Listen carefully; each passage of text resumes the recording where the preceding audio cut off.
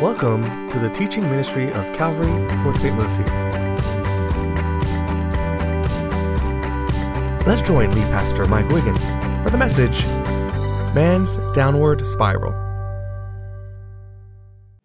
All right, well, last week we ended the message talking about the righteousness of God.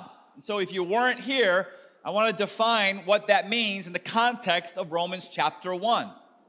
And so the righteousness of God is that righteousness that is, everybody say the word? Given, okay? The righteousness of God is that righteousness that is given to sinners who trust Christ alone for their salvation.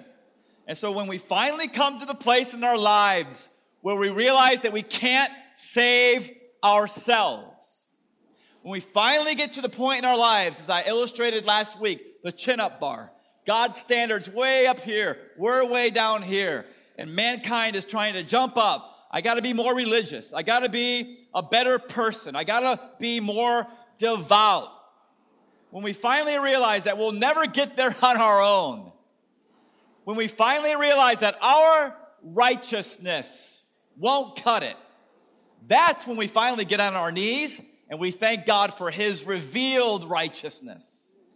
And it's revealed in the context of the gospel. That's verses 16 and 17. And so the gospel means good news. But there's always bad news before there's good news. You guys understand that, right? So many people want to go straight to the good news, and they don't even set the stage that there's bad news, some really bad news that we all need to know about. What's the bad news? The bad news is that all of us are sinners, and that the wages of our sin, help me out, is death. I say that every single week because I know we have visitors every week, and they think that you got to be a really devout person to earn your way to heaven. It's not true. And so the wages of our sin is death. What does that mean? That means that we deserve the wrath of God. Now, this is where a lot of people just turn preachers off. I don't want to hear the wrath of God. I just want to hear about the love of God. Well, you just want to know about half of God then. Because God has two natures. He has a holy nature and He has a loving nature. And so because we have violated God's word, His law, we deserve the wrath of God. And that's what Paul's going to talk about today. That's the bad news, okay? But how many of you guys are thankful for good news? And the good news is that God so loved the world that He sent His one and only Son. And so Jesus, the eternal God, came to the earth, wrapped Himself in human flesh, went to a Roman cross. And as He's hanging on the Roman cross, Jesus endured the wrath of God that we should have received. That's good news. Jesus hung half naked between heaven and earth, and He received the wrath of God against sin. Why would He do that? Because He wants you to go to heaven forever with Him. He died. The third day He got up. He walked victoriously out of that tomb. Victorious over sin, victorious over death, victorious over Satan. And now if we will turn from our sin and by faith and faith alone receive Christ as our Savior, then God will give us His righteousness. It's not our righteousness, it's His righteousness. And so here we are. I can't get it. I can't reach it. Jesus, save me. And God says, I thought you'd never ask. And He lifts us up to a place we could never reach on our own. We're saved by grace alone, through faith alone, in Christ alone. And not only does He save us, but once He gets us up there, then He helps us live the Christian life. All right, son, ready? 1, come on, 2, 3. Because it's God who works in you, both to will and to do of His good pleasure. Philippians chapter 2. Now, it's so important that you and I receive the righteousness of God that's contained in the gospel. I can't overemphasize how important this is. You say, okay, why is it so important? It's your next point. If we do not receive the righteousness of God, all that's left is the wrath of God. Look at verse 18. Paul says, for the wrath of God is revealed from heaven against all, and I want you to underline two words here. First of all, ungodliness, and, different Greek word, unrighteousness of men, who suppress the truth in unrighteousness. And so it's important to receive the righteousness of God, not just so we can be happy and fulfilled. It's important to receive the righteousness of God so that we can escape the wrath of God. Now, I want to encourage you about something. When you think about the wrath of God, don't think about man's anger. Okay, don't compare the two. Some of you guys had fathers who raised you in a very dysfunctional way. They lost their temper. Maybe they abused you. Okay, that's not what we're talking about at all. When you think about God's wrath, don't confuse it with man's anger, because man's anger is often motivated by egotistical, selfish reasons, right? You know, you disrespect me, you want something, that whole thing, that's not God at all. God's wrath, ladies and gentlemen, is always pure. It's always righteous. And listen, God's wrath is always just. God is always right, and he's never wrong. I have to laugh. Sometimes I hear people say, man, I've been dealt a bad deal here on earth. And so when I die and go to heaven, the big man upstairs has some splaining to do. Are you kidding me?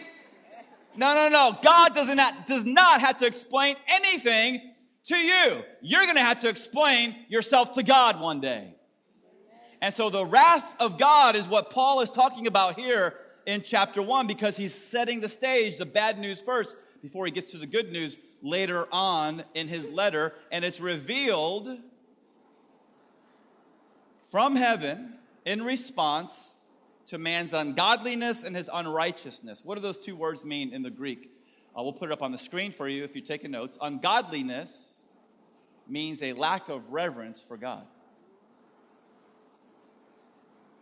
Unrighteousness means sins that violate God's law.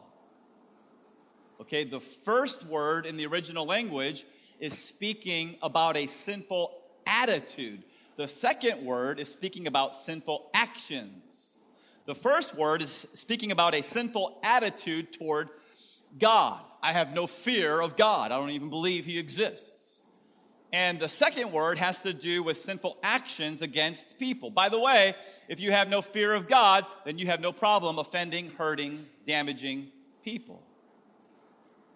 Jesus comes on the scene. He says, hey, the two great commandments, love the Lord your God with all your heart, soul, and mind, and love your neighbor as yourself, right?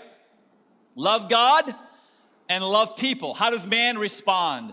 Man has an ungodly attitude, no love for God, and unrighteous actions. He hurts people, just the opposite of what Jesus said. Now look at verse 18 again. I want to emphasize one more word. He says, for the wrath of God is revealed from heaven against all ungodliness and unrighteousness of men who, please underline the word suppress. Very important. Who suppress the truth in unrighteousness. Okay, what does the word suppress mean? In the original language, it means to hold down. So we're going to find out in a little while as we continue to go verse by verse that God has revealed to all mankind the truth of his existence. The problem is not with God. The problem is with man. Man has chosen to suppress that truth about God. Man has chosen to put his hands over his ears and say, no, thank you. Man has chosen to hold back the truth about God. How many of you guys have ever had this experience, which I've had, where you start to tell someone about God or about Jesus, and they say, don't preach at me. You ever had that experience before? Yeah, I'm a glutton for punishment.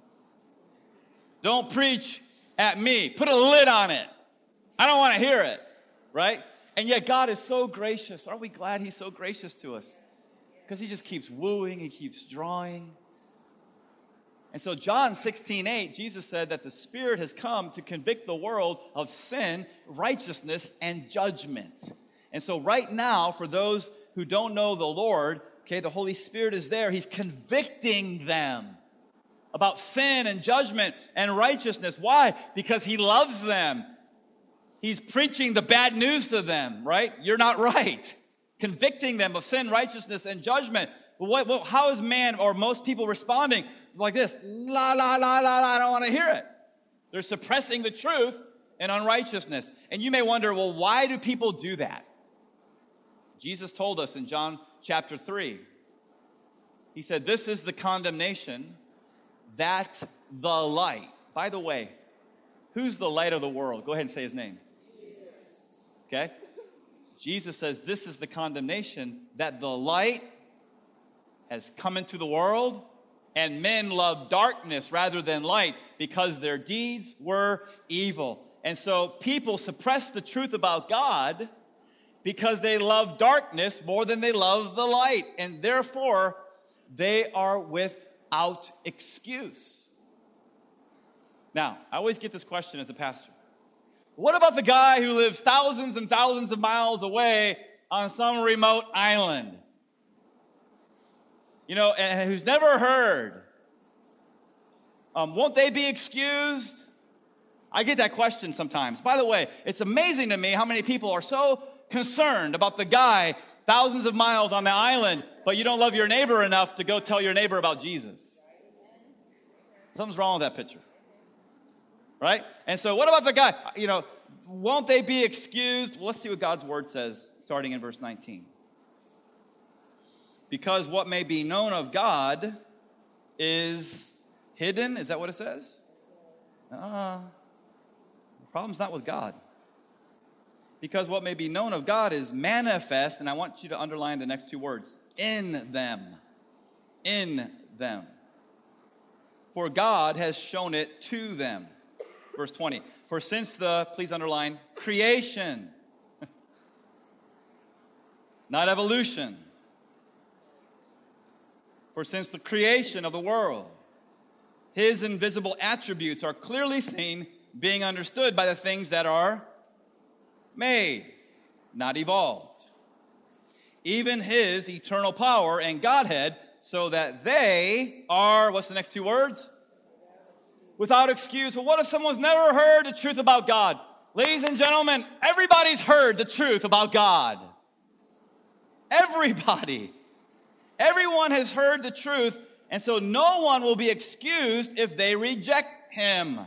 You say, well, how do you know everybody's heard the truth? It's your next point. If you're taking notes, there's actually two witnesses. The two witnesses of conscience and creation have manifested the truth about God. Conscience and creation. Let me show you where I got that. Look at verse 19 again. Because what may be known of God is manifest in them, for God has shown it to them. Everyone has a conscience within them. You're born with it. Everybody has this innate knowledge that God exists, that there is a moral lawgiver. They know that God exists, and they know that there is right and that there is wrong.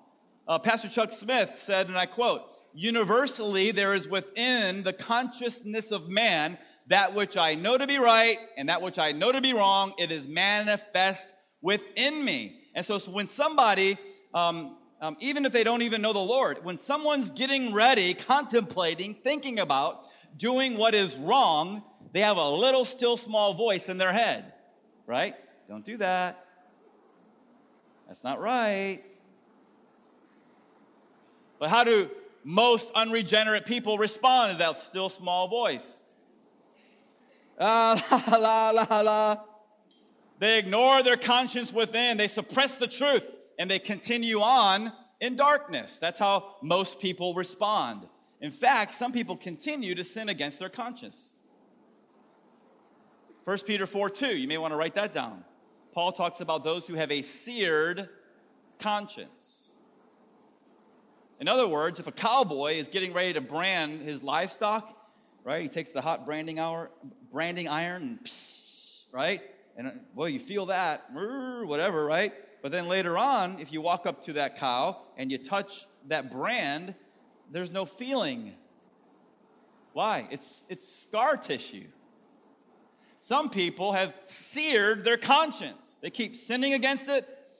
They have that still small voice, don't want to hear it, don't want to hear it, ignore. And what's happening is scar tissue is building up around that innate knowledge of God, that innate idea that there is right and there is wrong. And the more they sin against their conscience, the less bothered they are by their sin. Our penitentiaries are filled with people like this. You can lie, you can steal, you can rape, you can kill, you can molest children, and there's no guilt, there's no remorse at all. Why? They've seared their conscience. Is that God's fault? Here's where you say, no. It's not God's fault. Why are we blaming God for it? It's our fault. So God has given us the witness of conscience within, and he has also given us the witness of creation without. That's in verse 20. For since the creation of the world, his invisible attributes are clearly seen. You see, this is not hidden. Clearly seen, being understood by the things that are made, even his eternal power and Godhead, so that they are without excuse. I love when David was filled with the Holy Spirit, he wrote, the heavens declare the glory of God. I'm reading from Psalm 19. Okay, listen. The heavens declare the glory of God, and the sky shows his handiwork. Day unto day utters speech, and night unto night reveals knowledge. There is no speech nor language where their voice, the voice of creation, is not heard. Do you see this?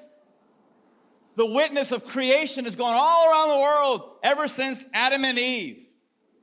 There's always been this witness, and their voice is heard. It says there in Psalm 19, verse 3, their voice is heard everywhere. Their line has gone out through all the earth. By the way, how do you think a guy named Job got saved? Job wasn't a Jew. Most people believe that Job was a contemporary of Abraham. And yet he believed in the one true God, right? And so, hey, their line has gone out through all the earth and their words to the end of the world. He says, in them, God, has set a tabernacle for the sun, which is like a bridegroom coming out of his chamber and rejoices like a strong man to run his race. The sun rises from one end of heaven and its circuit to the other end, and there is nothing hidden from its heat. And so I love the statement, hey, the heavens declare the glory of God and the sky shows his handiwork. I love that. I don't know why, I can't explain it, but there's something about being out in nature. For me, I sense God's presence more when I'm outside in nature, going for a prayer walk more often than I do in some room shut up somewhere. Why? Because as I'm walking around, I'm like, man, check out that lake. Look at those trees. Man, listen to those birds. Look at the sky. Wow, it's 37 degrees. Praise the Lord, right? This is awesome, right? And so, hey, creation speaks of a creator. Duh. Abraham Lincoln said, and I quote, I can see how it might be possible for man to look down on the earth and be an atheist. But I cannot conceive how he could look up into the heavens and say, there is no God. You see? Why? Because the heavens declare the glory of God. God's handiwork is all around us. God's handiwork is seen in the beautiful sunset. His handiwork is seen at night when you look out at the starry sky on a clear night. And his handiwork is seen when you're walking through a garden and you see all these beautiful flowers. His handiwork is seen when you drive up to the mountains and you see the mountains and you see the waterfalls. I can go on and on and on. But the beauty of creation points to the reality of the Creator. The beauty of the design around you points to the reality of a designer. I wish I had more time. I don't have time to get into the intricate design of nature. But we've talked before about how the earth is just far enough away from the sun. Any closer, we burn up. Any farther away, we freeze to death. The earth is just tilted at just the right tilt to sustain life, spinning at just the right speed to sustain life. The moon is just far away, so the tides aren't all screwed up. And how many of you guys are thankful for gravity this afternoon? We're not floating up into outer space, right? Bursting or whatever. That's design. It speaks of a designer. When you look at the intricate design of the human body, I dare you this week to go on Google and just type in eyesight and the eyeball and study for hours the intricate design of this little eyeball and how incredible it is that we can even see. Listen, the design of the eyeball or the rest of our human body speaks of a designer. When you look at something that Charles Darwin didn't even understand back in his day, when you look at the code within our DNA, that can't just happen.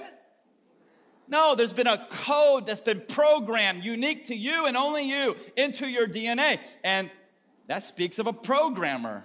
And yet, it's amazing that people would still rather believe the lie of Darwinian evolution than accept the truth, the fact of intelligent design. Why? Because they've suppressed the truth in unrighteousness. They love darkness more than they love light. Ben Stein, back in 2008, made a movie. He went against the grain of society. He was politically incorrect. And he made a movie back in 2008, which showed the problems of Darwinian evolution. The movie's called Expelled. I got to see it at a Calvary Chapel Pastors Conference. I really hope some of you will see it as well. In fact, I'm just wondering, how many of you guys have seen Expelled before? It's amazing. Every single service is the same, about 5%. Okay, so 95% of you have never seen this movie. So what I'm going to do, kind of unorthodox, but I'm just going to give 2 minutes to show a trailer of this movie, and I hope it'll motivate you to check it out later on. Check out this trailer.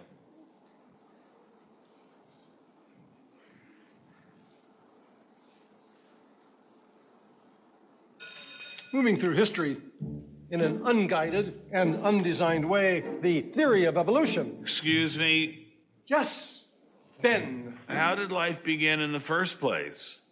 Mr. Stein, you have the same question every time. Well, you never answer it, sir. It develops, you know, we've been through this so many times, you have me Could so... there have been an intelligent designer?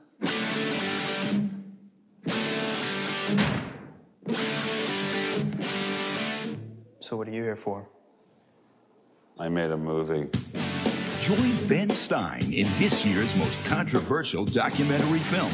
If they value their careers, they should keep quiet about their intelligent design views. I was viewed as an intellectual terrorist. I have never been treated like this in my 30 years in academia. I lost my job. It's a funny thing that questions that aren't properly answered don't go away. How did we get from an inorganic world to the world of the cell? It might have started off on the backs of crystals. So you have no idea how it started? No, nor has anybody. Nor has anyone else. So intelligent designers believe that God is the designer. God is about as unlikely as fairies, angels, hobgoblins, etc. Science makes no use of the hypothesis of God. I mean, it's essentially official policy of the National Academy of Science that religion and science will not be related. There are people out there who want to keep science in a little box where it can't possibly touch a higher power, cannot possibly touch God. Must be some movie. So, Ben Stein decides back in 2008, I'm going to go against the establishment. I'm going to do what's politically incorrect. And I'm going to ask the question, what about intelligent design? Why is it that only evolution is taught in our public schools?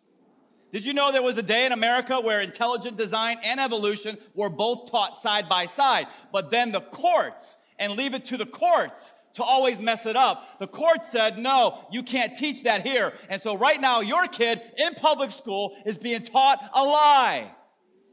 And as parents, we just say, oh, well, and we don't go against the grain. We don't dare to be politically incorrect because we don't want to deal with the conflict. And it's all a myth. You go down to Washington, D.C., as I have like 8 times in the past. You walk through the Museum of Natural History. It's filled with myth. It's filled with lies. And so, hey, we are designed by an intelligent designer. His name is Yahweh. And we need to glorify him as God. We need to worship him for who he is. We need to stop saying no to the witness of creation and no to the witness of our conscience. We need to just humble ourselves and realize that our little peanut, puny, finite minds can never figure out the infinite wisdom of our almighty creator. And just accept what the Word of God says. We need to accept what the Word of God says, not what man says. Now, I know some of you, this kind of opens up a Pandora's box, and you guys have all these questions, and so I'm going to point you to a website that will answer 95% of all your questions about this topic, okay? So you may want to write this down also. It's called AnswersInGenesis.org. I'm going to say that 3 times so you can write it down. It's AnswersInGenesis.org. One more time. AnswersInGenesis.org. That website is, as far as I know, the best one out there. It has so many incredible resources that will help you understand the truth of intelligent design, and it will shine the light on the myth of Darwinian evolution. Look at verse 21. Because, this is important, although they knew God. Now, of course, the word knew there is not talking about, a personal relationship. That comes later in the book when you get to the gospel of Jesus Christ. Here it's, they knew, in other words, they knew that God existed, okay? And you see the implications of verse 21, because although they knew God, what does that mean? That means that nobody is born an atheist. People become atheists because they suppress the truth in unrighteousness, but nobody's born an atheist. Why? Because we have the witness inside of us and the witness outside of us, and we know that God existed. Everybody at some point in their life believes in God. I had a lady in tears after first service, crying, because she was naming one friend after another friend after another friend. She goes, I went to school, Christian school with these people. And at one point they believed in the existence of God. Now they're all in their 30s and they're devout, hardened atheists. And she's weeping for her friends. What happened? They chose to suppress the truth in unrighteousness. And that led them down a downward spiral that leads to a cesspool of immorality, which we'll see in a little while. And so in verse 21, although they knew God, they did not glorify him as God, neither were they thankful. Now, that's remarkable too. They're not thankful. See, that's what happens when you harden your heart and you refuse to believe in the existence of God. Then what happens is that when you are a recipient of all the blessings of God, day after day after day, the fact that you have good health, the fact that you have a roof over your head, the fact that you're wearing clothes right now, and that most of us are going to eat 3 square meals every single day and probably some snacks in between, the fact that we're all going to lay our head down on a pillow tonight, the fact that many of us have been blessed with a spouse and with children and a car and a job, right? Listen, all those things, we're supposed to be thankful to God for those things. They're all his blessing. Every good and perfect gift comes from the Father of lights, in whom there is no shadow of turning. But listen, when people harden their hearts against God, they're not going to bow their head in a restaurant and thank God for their food. Neither were they thankful. But, middle of 21, they became futile in their thoughts. The word futile means empty in their thoughts. In other words, they are empty-headed. And their foolish hearts were, what's the word? Darkened. Professing to be wise. I'm so intelligent. I'm high up on the ladder of academia. I speak down to the world in my intelligence. Professing to be wise, they became fools, and changed the glory of the incorruptible God into an image. There's idolatry here. That's the next step down. They changed the glory of the incorruptible God into an image made like corruptible man, birds, four-footed animals, and creeping things. Your next point, if you're taking notes, is that man has suppressed the truth of God and he's turned to idolatry.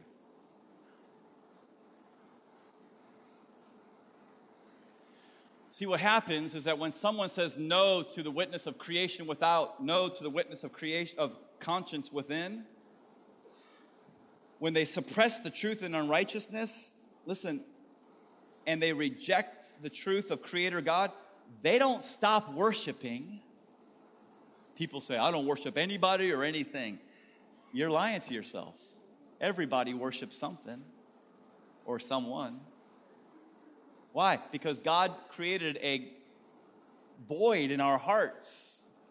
And so we're always trying to fill the void inside of our heart, right? And so what happens is that when people suppress the truth in unrighteousness and reject the truth of the one true Creator God, then what happens at that point is that they don't stop worshiping. They change the object of their worship. They turn to idolatry. I remember in Acts chapter 17 when I was teaching verse by verse through that book, there's the Apostle Paul, and he's walking through Athens. And by the way, he wrote Romans right after this time he had in Athens. And you guys remember the story in Acts 17? He's walking around and he can't believe all the idolatry that's around him. It's everywhere. Athens, the home of Socrates and Plato. Athens, the center of mathematics and political science, right? And philosophy, of this place where everybody is supposed to be so smart, filled with idolatry. Paul looks up and he sees the Acropolis rising 500 feet or so above sea level. And on the Acropolis, there's the Parthenon. Have you guys ever been to Athens and you've seen the Parthenon? The remains are still there if you go today. And so Paul's there in the first century. He sees the Parthenon. If he walked up there, guess what he would have saw? Right in the middle of the Parthenon would have been a big image of Athena, the patron goddess of the people of Athens. As Paul walked around the city, and that day, he would have seen over 3,000 different images and altars to false idolatrous gods. Poseidon, he would have seen Poseidon and Zeus and Apollo and Hermes and more and more and more. And no doubt, because the Bible says that Paul's heart was grieved when he saw all this idolatry. And no doubt he's thinking, man, these people are supposed to be so smart, but they're so dumb. So dumb. And by the way, nothing's changed in 2,000 years. Our world is filled with idolatry and images. Even here on the Treasure Coast, a couple days ago, my wife and I went and we were with an acquaintance and we were walking around this property that he was thinking about buying. It's 30 acres. And he goes, you got to see this. And so we're walking back in the woods. We're kind of stepping over rocks and stumps. And there's this old broken down, dilapidated house. And he goes, you got to look inside. And we went and looked inside. And there, the whole bottom floor has been gutted. And there is an elaborate shrine to Buddha. Right down the street. We looked in, there's this big statue of Buddha and all these other images everywhere. And he said, come over here and check this out. And so we walked another acre and we looked out, and there on the lake, there's this giant statue of Mrs. Buddha. Right here on the Treasure Coast. Now, here's the thing. In America, most people don't bow down to images of wood and images of stone. But don't be fooled. America is filled with idolaters. When you understand the definition of idolatry, what is that definition? We'll put it up for you. Anything that leads to the dethronement of God from the heart, that's idolatry. Now, please don't close me off here, because this may be holding some of you back from becoming all that God wants you to become. Again, in America, we don't have a lot of people bowing down to images of wood and stone. Do you know what Americans bow down to? Money, alcohol, drugs, sex, sports team. There's people today who skip church because they're planning a party at their house for the AFC or NFC championship. A career, or they bow down to themselves. The other things in life become of primary importance. They're trying to fill that void inside with anything and everything, right? But nothing satisfies. In fact, those things will absolutely enslave you. They won't set you free. And so who, don't answer out loud, who has the primary spot in your heart? And I want to encourage you, don't lie to yourself. You don't do anybody any good if right now you're lying to yourself, because you can't lie to God. God sees right into your heart. He knows if he's sitting on the throne or not. So who has primary place inside of your heart? Is it Jesus Christ, the Lord, the God of the universe? Or is it something else? If it is something else, you are just as guilty of idolatry as some pagan bowing down to an image in a third world nation. You're just as guilty. And if right now this is bothering you, it's called conviction of the Holy Spirit. Don't ignore it. If today you hear his voice, harden not your hearts. Open your heart. Humble your heart. Get with Jesus today. Say, I can't lie to you, but I'm sorry that you're not number one. Today, I put you back on the throne of my heart. Rule me, direct me, do whatever you want to do with me. I dare you guys to do that, and you watch what the Lord will do in your heart and in your life. Do that. See what he does. He'll turn your world upside down. And by the way, he'll give you a peace in your heart. All that junk you're trying to fill the void with, nothing fills the void in your heart like Jesus and his love and his grace. And so, look at verse 24 now. We're still going down the steps into darkness here. Here's probably the saddest verse in the Bible, verse 24. Therefore, God also gave them up. You guys see that? Man gave up God. God gave up man. God gave them up to uncleanness in the lust of their hearts, to dishonor their bodies among themselves, who exchanged the truth of God for the lie and worshiped and served the creature rather than the Creator, who is blessed forevermore. He says, Amen. Man gave up God, God gave up man, and he allowed man to self-destruct. That's your next point if you're taking notes. When a person suppresses the truth about God, he starts down a downward path that ultimately leads to self-destruction. You guys see how this works now? He's laying it out. Okay, so here's the recap. When man says no to the witness of creation, of conscience within, no to the witness of creation without, he inevitably changes what he worships, and he becomes an idolater. And then at some point, and only God knows this point, at some point God says, have it your way. And he steps away and allows that person in the lust of their heart to degrade into a cesspool of immorality.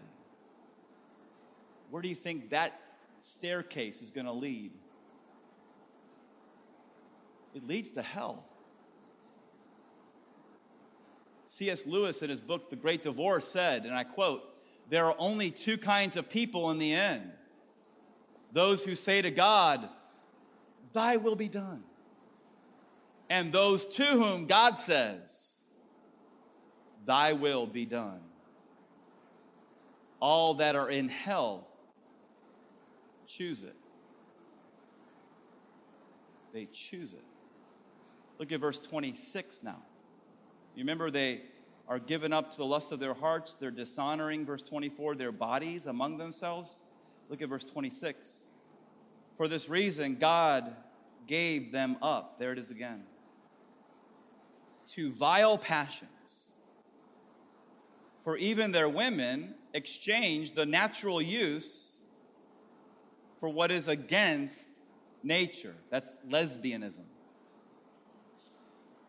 Verse 27, likewise also the men leaving the natural use of the woman, burned in their lust for one another. Men with men, committing what is shameful, and receiving in themselves the penalty of their error, which was what? Which was due. It's not God's fault. It's man's fault. Now, I know this is not politically correct. I know that I'm swimming upstream. I know that this weekend I'll make a lot of people mad. But I have to teach God's word. And so your next point, if you're taking notes straight from the word of God, is this. Homosexuality was accepted in the Roman Empire, but it was absolutely rejected by God. Now, how many of you guys believe that God's word is eternal? How many of you guys believe that God's word is just as applicable in our century as it was in the first century? This is God's word. We can choose to change his word, or we can choose to change ourselves. Or better yet, let God change us. And so, homosexuality accepted in the Roman Empire. Likewise, today, homosexuality accepted in America more and more than ever. But it's still rejected by God. Now, here's why. Because it goes against what God created. And it goes against God's will. From the very beginning, from the Garden of Eden, here's God's plan. There's one man and there's one woman. And when and if they fall in love, they make a commitment to one another. It's called marriage. And they come together and they make vows to one another. And they stay together in an exclusive, committed, heterosexual relationship. And hopefully, maybe they have kids. And they raise those kids in the nurture and admonition of the Lord. And those kids get married. And they have kids and raise those kids in the nurture and admonition of the Lord, and thereby the righteousness of God is spread throughout the world. Can you imagine? Because from the beginning, this was God's plan. From the beginning, God communicated what I just said to Adam and Eve. Can you imagine if man would have stayed on course with God's plan? What a different world we would live in today. But instead, man has perverted the gift of God and said, no, I'll have it my way. Homosexuality was rampant in the Roman Empire. It was practiced by people in the highest of positions. Charles Ryrie in the Ryrie Study Bible says, and I quote, Socrates and 14 of the first 15 Roman emperors practiced homosexuality. 14 of the first 15 Caesars practiced homosexuality. David Guzik says, and I quote, at the very time Paul was writing, Nero was emperor. He had taken a boy named Sporus and had him castrated. He then married him with full ceremony, brought him to the palace with a great procession, and made the boy his wife. Later, Nero lived with another man, and Nero was declared to be the other man's wife. Chuck Swindoll says, and I quote, in Greek culture, a high-born male was expected to maintain a same-sex affair with a much younger partner. It was rampant in the Roman Empire. Now, some people will read verses 26 and 27, and they'll say, well, here's what Paul really means. Paul, he's just speaking out against promiscuous homosexual sex. Those who have many partners. Just like promiscuity is wrong in the heterosexual realm, so it's wrong in the homosexual realm. But when one man marries another man and they're committed in a loving, exclusive relationship for life, there's nothing wrong with that. Listen, that's not what it says. You're injecting your ideas upon God's word. I would not want to stand before God and try to explain that to him. Here's what we need to do. We need to take God's word at face value. And again, don't change God's word, but allow God to change us. And so whether somebody has one partner or multiple partners, homosexuality is described in verse 26 as a, quote, vile passion. It's described again in verse 26 as against nature. It's described in verse 27 as shameful. I mean, just leave spirituality out of it for a moment. Look at the human anatomy. There's some parts that are meant to fit in other parts. You see, but man says no. And they pervert what God has originally intended. Listen to this. David Guzik also writes, quote, on average, if you're listening, can you say amen here? Amen. On average, 43% of homosexuals say that they have had 500 or more sexual partners in their lifetime.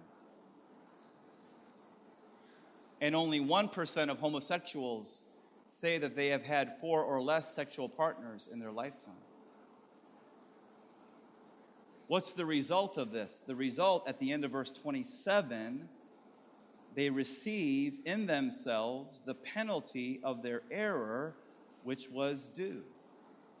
The Centers for Disease Control reports that homosexuals are 50 to 60 times more likely to contract AIDS than other groups, and that's why the life expectancy of a homosexual man is so much shorter than a heterosexual man because of disease that comes from their perversion. Now, you know, most people, they do this. La, la, la, I don't want to hear this. Our society would rather light up the White House with rainbow colors than accept God's truth at face value. And listen, you can go la, la, la, straight down to hell. And don't you dare blame God, because it's been in the book for 2,000 years. And so what's needed? What's needed is a change of heart. Now, in case you were wondering or thinking that homosexuality is like the worst sin, it tops the list, it's the worst of all, no, you got to read the rest of the chapter. So look at verse 28 now. And even as they did not like to retain God in their knowledge, see, there's a problem right there. God gave them over to a debased mind to do those things which are not fitting, being filled with all unrighteousness and, look at this, sexual immorality, that's porneia. And so if you're sleeping with your girlfriend or looking at porn, stop pointing your fingers at homosexuals. You're guilty too. And by the way, we're all guilty because we've all done at least 1, 2, 3 or more of these, right? Wickedness, covetousness, maliciousness, full of envy, murder, strife, deceit, evil-mindedness, whisperers, verse 30, backbiters, haters of God, violent, proud, boasters, inventors of evil things, disobedient to parents. I'm pausing there because there's teenagers in the room. Verse 31, undiscerning, untrustworthy, unloving, unforgiving, unmerciful. That's a pretty good recap of the history of man. Verse 32, who knowing the righteous judgment of God, that those who practice such things are deserving of death, not only do the same, but also approve of those who practice them. And it always cracks me up when some Christians are so self-righteous, right? And they're like, well, I'm so righteous and they're such sinners. I would never cheat on my spouse. I would never have sex outside of marriage. Now, on Friday night, I'll rent a movie and I'll watch 2 other people having sex in my living room, but I would never do that. What are you doing? You're, end of verse 32, approving of those who practice such things. Here's an idea. Pray about never renting an R-rated movie ever again. Why? Why are you allowing nudity into your home? Why are you allowing 52 F-bombs to be dropped in your home? Listen, ladies and gentlemen, we're being conformed to the world instead of being transformed by the renewing of our mind. Romans chapter 12, verses 1 and 2. Okay, but back to my point, some Christians who are prone to think that homosexuality is the worst sin on earth, you need to understand that Paul just listed over 20 vices, and as I said earlier, all of us have committed 1, 2, 3 or more of those, so we are all guilty. This is the point of Romans 1, that all of us are under the judgment of God, that all of us need the grace of God. And so I want to end this way. I want to end in 1 Corinthians chapter 6. So I'm going to ask the worship team to come up. I'm going to ask you guys to turn to 1 Corinthians 6, and I'm going to show you what our message to the world should be and what it shouldn't be, okay? So 1 Corinthians 6, we'll start in verse 9. Okay, so if you're looking at 1 Corinthians 6, verse 9, just say amen so I know you're there. Okay, here we go. Do you not know that the unrighteous will not inherit the kingdom of God? Right? Do not be deceived. Pastor Mike, everybody makes it to heaven. Come on. Everyone has their different road. Just got to be sincere. Do not be deceived. Okay, so who's not going to heaven? Here it is. Neither fornicators, that's sex before marriage, those who practice that in an unrepentant way, nor idolaters, nor adulterers, nor, here's our word, homosexuals, nor sodomites, different Greek word. If you're wondering why Paul lists two different words, because one man is the woman, the other man is the man. That's how specific Paul is. Verse 10, nor thieves, nor covetous, nor drunkards, nor revilers, nor extortioners will inherit the kingdom of God. I don't say that, Paul would say, to be a killjoy. I don't say that to criticize you or judge you. I'm warning you because I love you. And then I love verse 11 because here's the good news. The good news that follows the bad news. Verse 11. And such, what's the word? Were. Okay, everybody please say were. Everybody watching on the internet right now, you say were. Right? Everybody listening on the podcast, say were. That's the good news of the gospel. And such were some of you. But you were washed. You were sanctified. You were justified in the name of our Lord Jesus and by the Spirit of our God. That's the good news of the gospel. Right? Okay. So check this out. Check this out. Before any of us get on our high horse, here's what our message is not. Our Christian message is not, hey, we're Christians and we're so righteous, but you're the world and you're so bad. And so we're over here and you're over there. And we're going to criticize you and we're going to judge you because we're so much better than you. That's not our message. Don't misunderstand it. No, our message is, hey, guess what? We used to do the same junk. We used to be the same people. Those sins used to characterize our lives. We could never reach God's righteousness or God's standard. But here's what we did. We responded to the Holy Spirit and His love. And we turned to Christ in faith. And what did He do? He washed us. He sanctified us. He justified us. He did what nobody else could ever do. He came inside. He changed our heart. And that led to a change of lifestyle. So maybe I used to be gay, but now I'm not gay anymore. Maybe I used to be a womanizer, but now I'm not a womanizer anymore. Maybe I used to smoke dope or do drugs, but now I don't do that anymore. Maybe alcohol used to control my life, but now I don't do that anymore. Why? Because I'm so good? No, because Jesus is so awesome and so great. He changed my heart. He's preparing me for eternity. It always has been and always will be about God's grace and His love.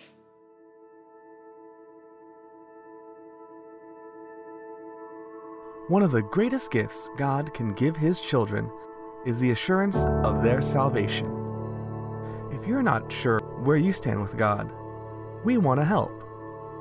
Visit our website at www.calvarypsl.com and click on knowing Christ.